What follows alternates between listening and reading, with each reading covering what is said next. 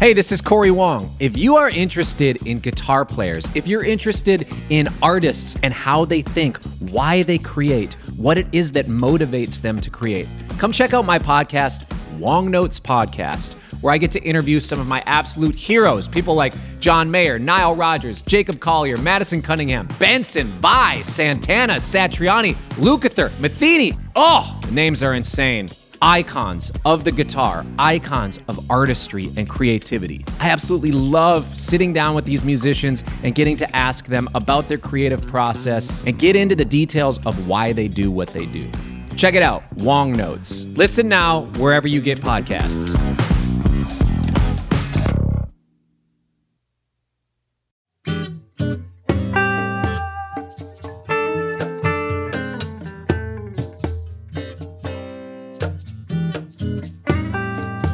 All right, everybody, welcome back to our second episode this week with our guest Adam Levy, and I'm joined here with Joe Gore. And I'm really stoked about talking to our friend Adam Levy. And today was a topic, Joe, that you suggested when we were kind of brainstorming about this, and that was kind of, as an independent artist, which Adam is, what's his approach to kind of the DIY side of getting yourself out there and making a career out of piecing together a bunch of different guitar-related aspects and music-related things. Yeah, it was a bit of a strange suggestion on my part, because here on Chasing Frets, we more often focus on the nuts and bolts of playing and fingers on frets.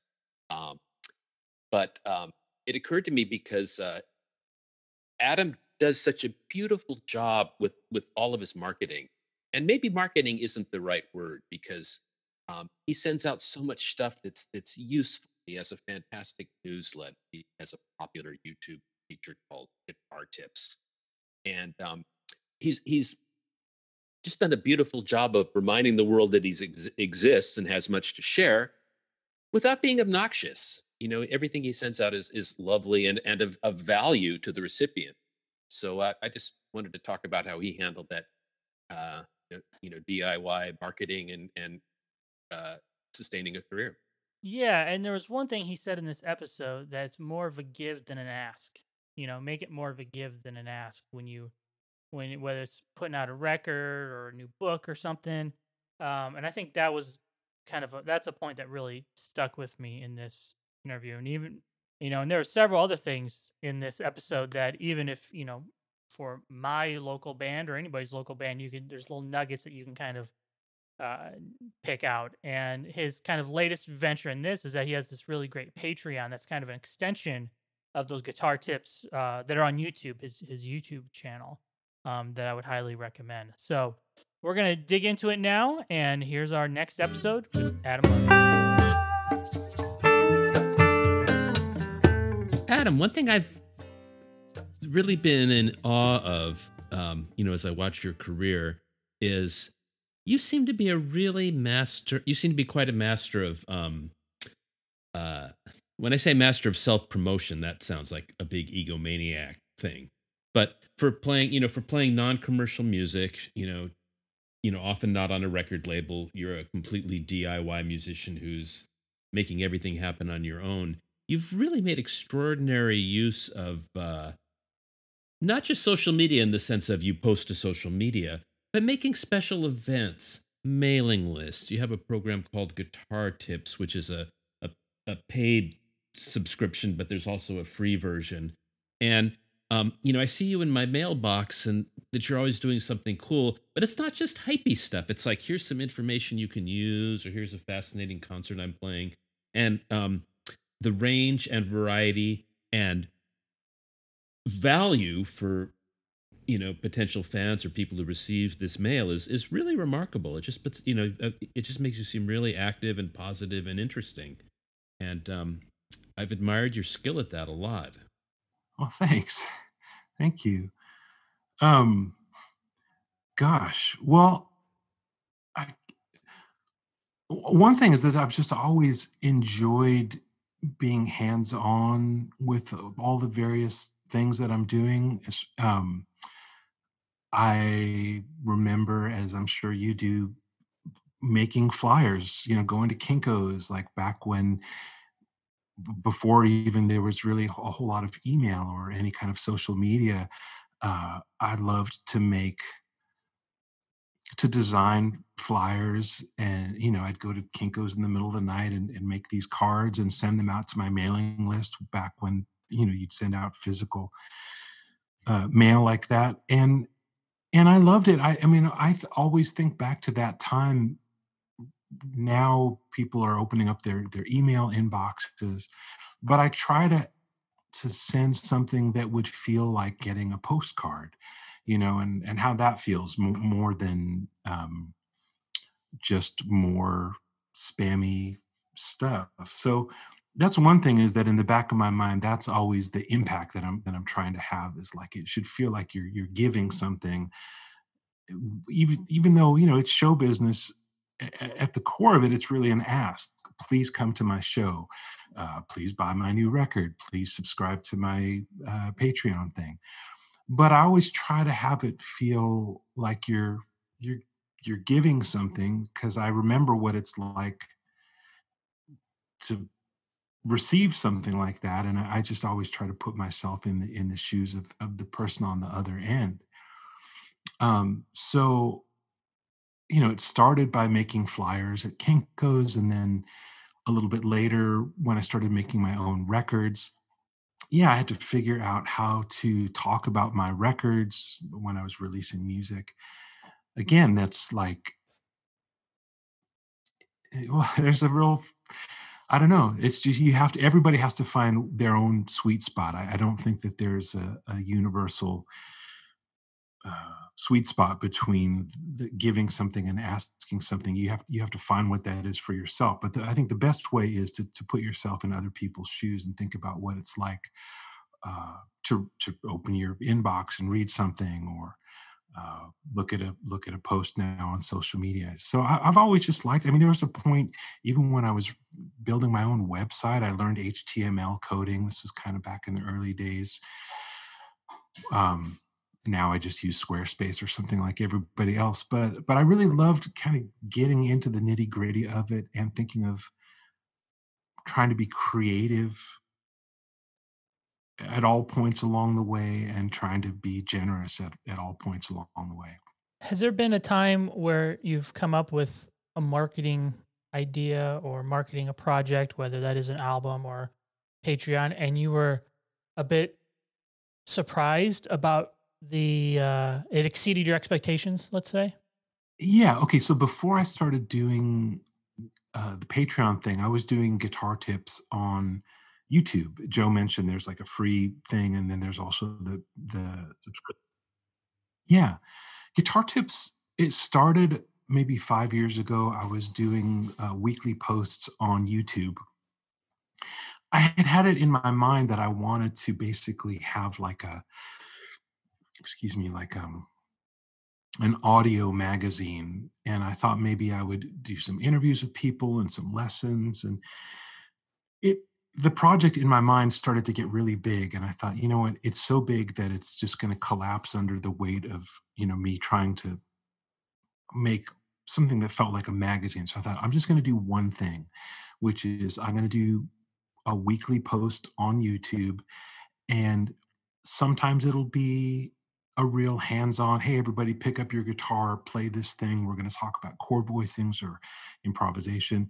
And other times it's just philosophical things about have a post there that's just it talks about just going outside, the importance of actually putting your guitar down and going and getting some fresh air, and remembering that you're the human being on the planet and not just stuck in the practice room. So there's just kind of think pieces, and there's some theory-ish stuff. And then I started doing some guest tips where I would interview people, or just have them friends of mine would submit things.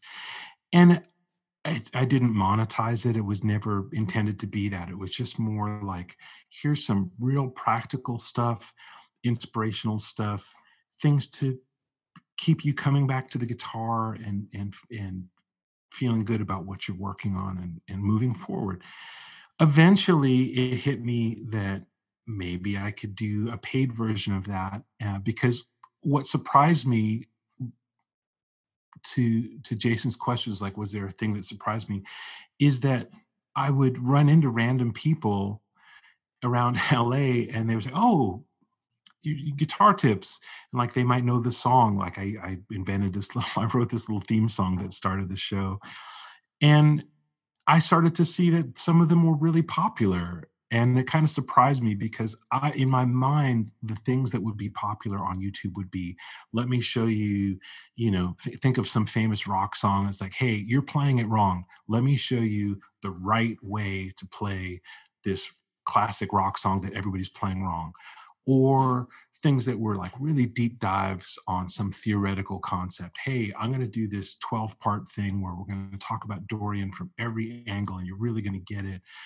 Or I don't know. I look, and then there's just people who are personalities on YouTube. And I'm kind of an personality, I guess.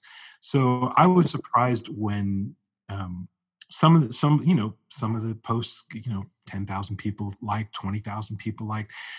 They're not necessarily the posts that I thought would be the most popular, because I'm not somebody who's watching the statistics that much. I just wanted to share things, and that's really all it was about. So it surprised me that it really took off.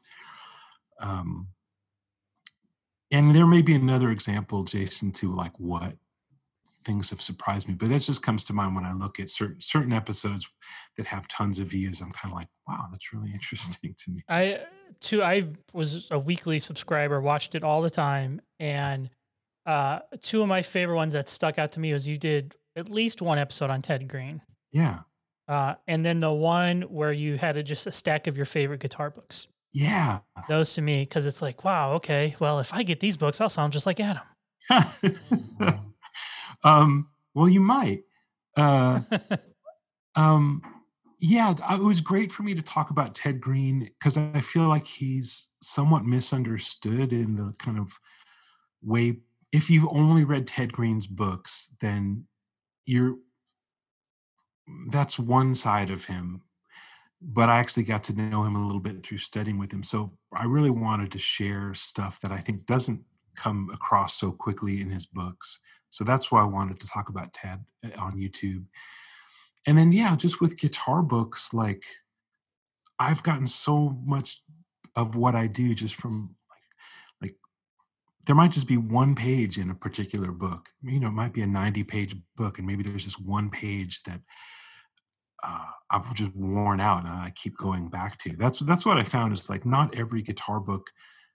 It's pretty rare for me to start on page one and go front to back and take it as a course. I really am always looking for that one page, and that changes over time.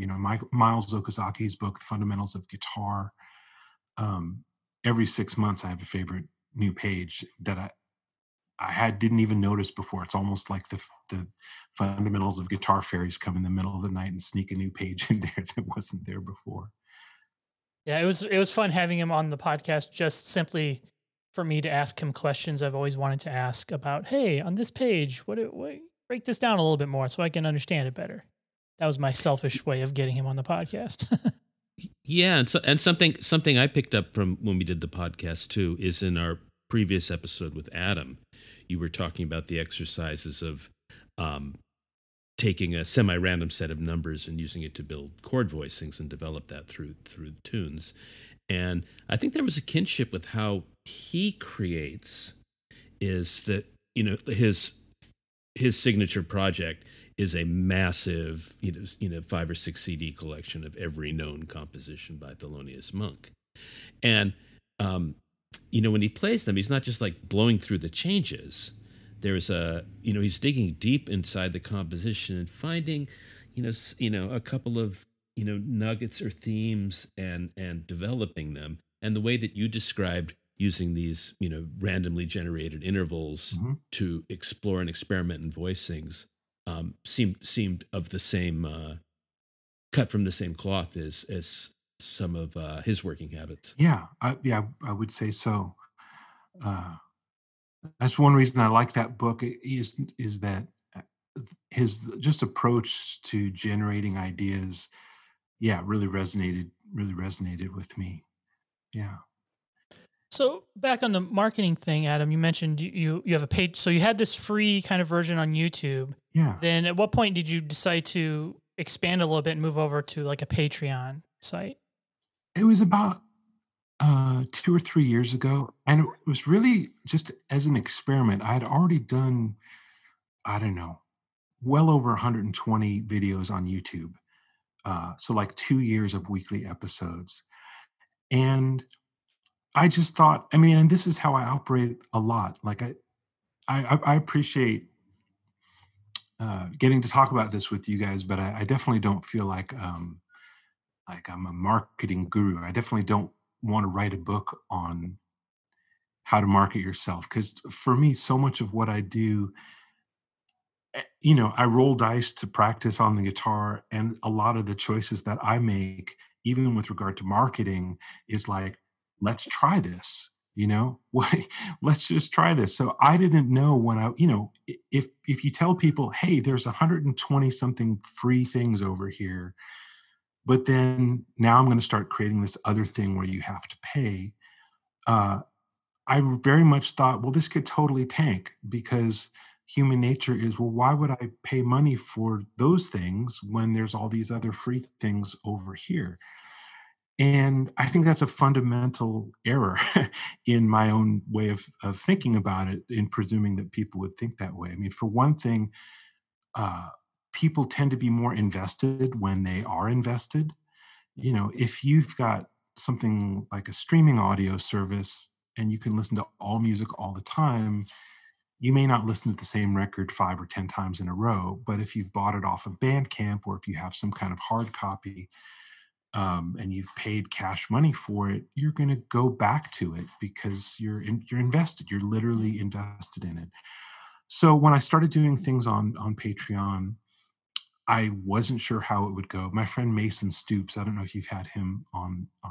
He's an incredible guitar player and a friend, and we've played a lot of music in LA in the last few years. He really encouraged me to try Patreon, even though it wasn't something he was doing. But he was like, "Look, these lessons have value. Just frame it that way. Like this is something valuable." And I started doing it, and very quickly people got into it and got excited about it. And what I do find is that people get more engaged. I get a lot more back and forth with questions. Um, I'll post something on Patreon, and people there will ask questions about it, and there'll be a lot more dialogue. So it becomes more dynamic. That's been my experience. I know on some YouTube pages there's a lot of that as well, but I found a lot of kind of lurkers on YouTube. Somebody who I've never heard of will ask a question, I'll answer it. I never hear from them again. They're just kind of lurking. Whereas on Patreon, it feels more like, hey, we're all in this little universe together. So let's talk about stuff. Yeah. And go ahead, Joe. Oh, I was just going to say that in raising this question, I'm not trying to stereotype as the self-promo guy, but, for those of us who, aren't massive rock stars, we all know a lot of people who are very, very gifted musicians who haven't found great financial success or acclaim. I shouldn't lump you in with that, because you have written, co-written pop songs that people listening to this know, and played, guitar solos on records that people already know. So you've definitely experienced the big time. But for so many of us, if we're not signed, if we don't have the fans, if we don't look like a pop star is supposed to look, it's very, very easy for us to be self-defeating. And just the way that you approach that with so much ingenuity and goodwill, I think a lot of people could learn from that. Well, thanks. Yeah, I mean, it really. I've been really fortunate, and I'm able to, when I do create something, a course, or anything that I'm doing, a show, I can always tag on things like that. Like, you've heard me on Nora Jones records or Tracy Chapman records, things like that. And it helps. It really does help. But I find that over time, people are discovering me who maybe don't have those frames of reference. And it's kind of on me to talk to people in both ways, to people who know me from some favorite record from 10 or 15 years ago, who saw me play in their town, on tour with Nora Jones or something, and then other people who maybe have just heard me for the first time this week through something I posted on Instagram or whatever. It's a really different kind of conversation, I think, than it was when I first started. When I first started, having those calling cards was really, really important. Um, I think about like somebody like Charlie Hunter, who have you guys had him on? He's on a list. Okay.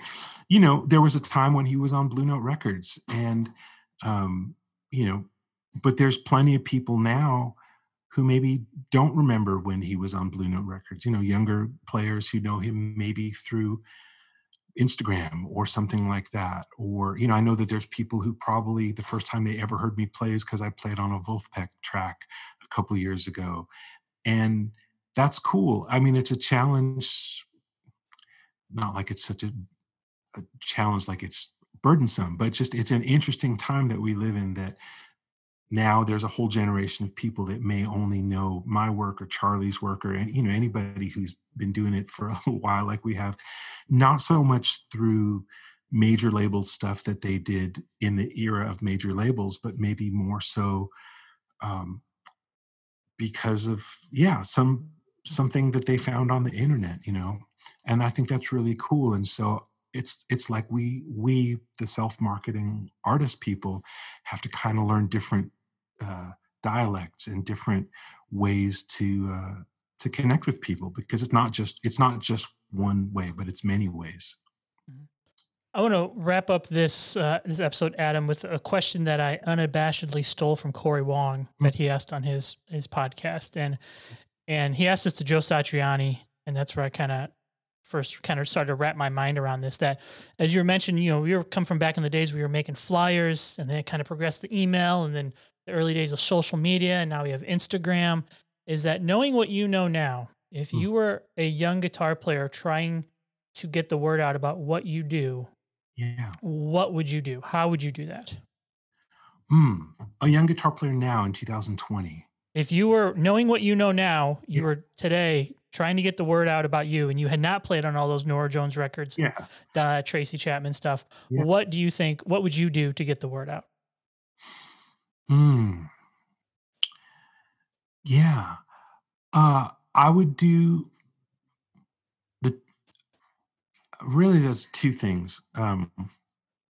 One is I would cultivate a mailing list, which is old fashioned, but I still think it's a powerful tool to be able to send to kind of find your tribe, whether it's 500 people or 50,000 people, and be able to talk with them directly. Because no matter how savvy you are at social media, there's always the algorithms and stuff that you post.